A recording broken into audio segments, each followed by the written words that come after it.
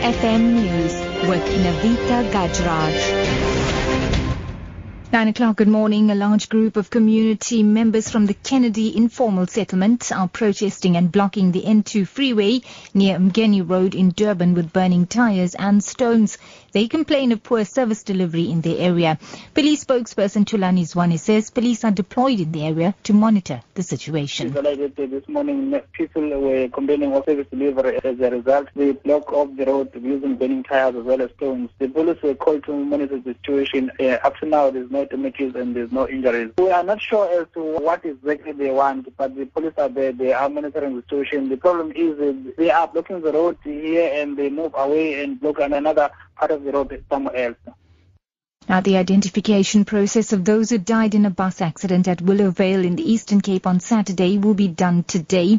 The provincial government has now determined that the death toll from this accident was 35. This means that a total of 44 passengers perished in two separate road accidents in the province. 9 died when a taxi overturned near Cradock, also on a Saturday. Health Department spokesperson Sizwe Kupelo says the department will provide counselling for the bereaved families. In other news now, two groups with directly opposing views on race and selection are challenging the makeup of the Springbok squad for the upcoming Rugby World Cup in the UK. The Freedom Front Plus will hand over a petition to the British Embassy at 12 noon today, asking the UK government to take note of what the Freedom Front Plus calls political intervention in South African sport.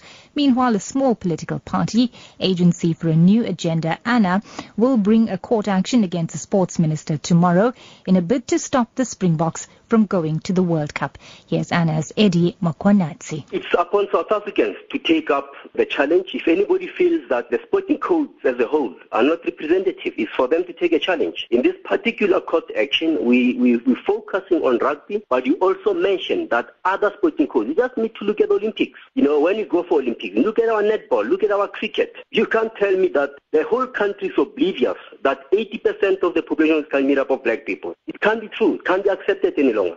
International news, and thousands of people have signed a petition urging protection for two sisters in India after a local council allegedly ordered them raped and paraded naked as a punishment after their brother eloped with a married woman. Amnesty International says more than 122,000 people have joined its online petition to protest the order by the council in the northern state of Uttar Pradesh. The sisters, aged 15 and 23, have filed a petition to the Supreme Court for protection. Police Chief Sharad Sachan says they know nothing about the order. And wrapping up, the American film director Wes Craven, famous for some of the best-known horror films, has died at the age of 76. He had been suffering from brain cancer. Craven has been accredited with creating the modern teen horror slasher genre.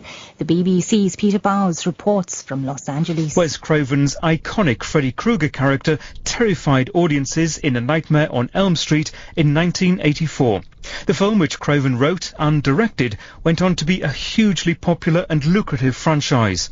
The Scream series, which spoofed the teenage horror genre, was also a box office sensation. Wes Craven was equally at home away from horror, directing Meryl Streep in Music of the Heart.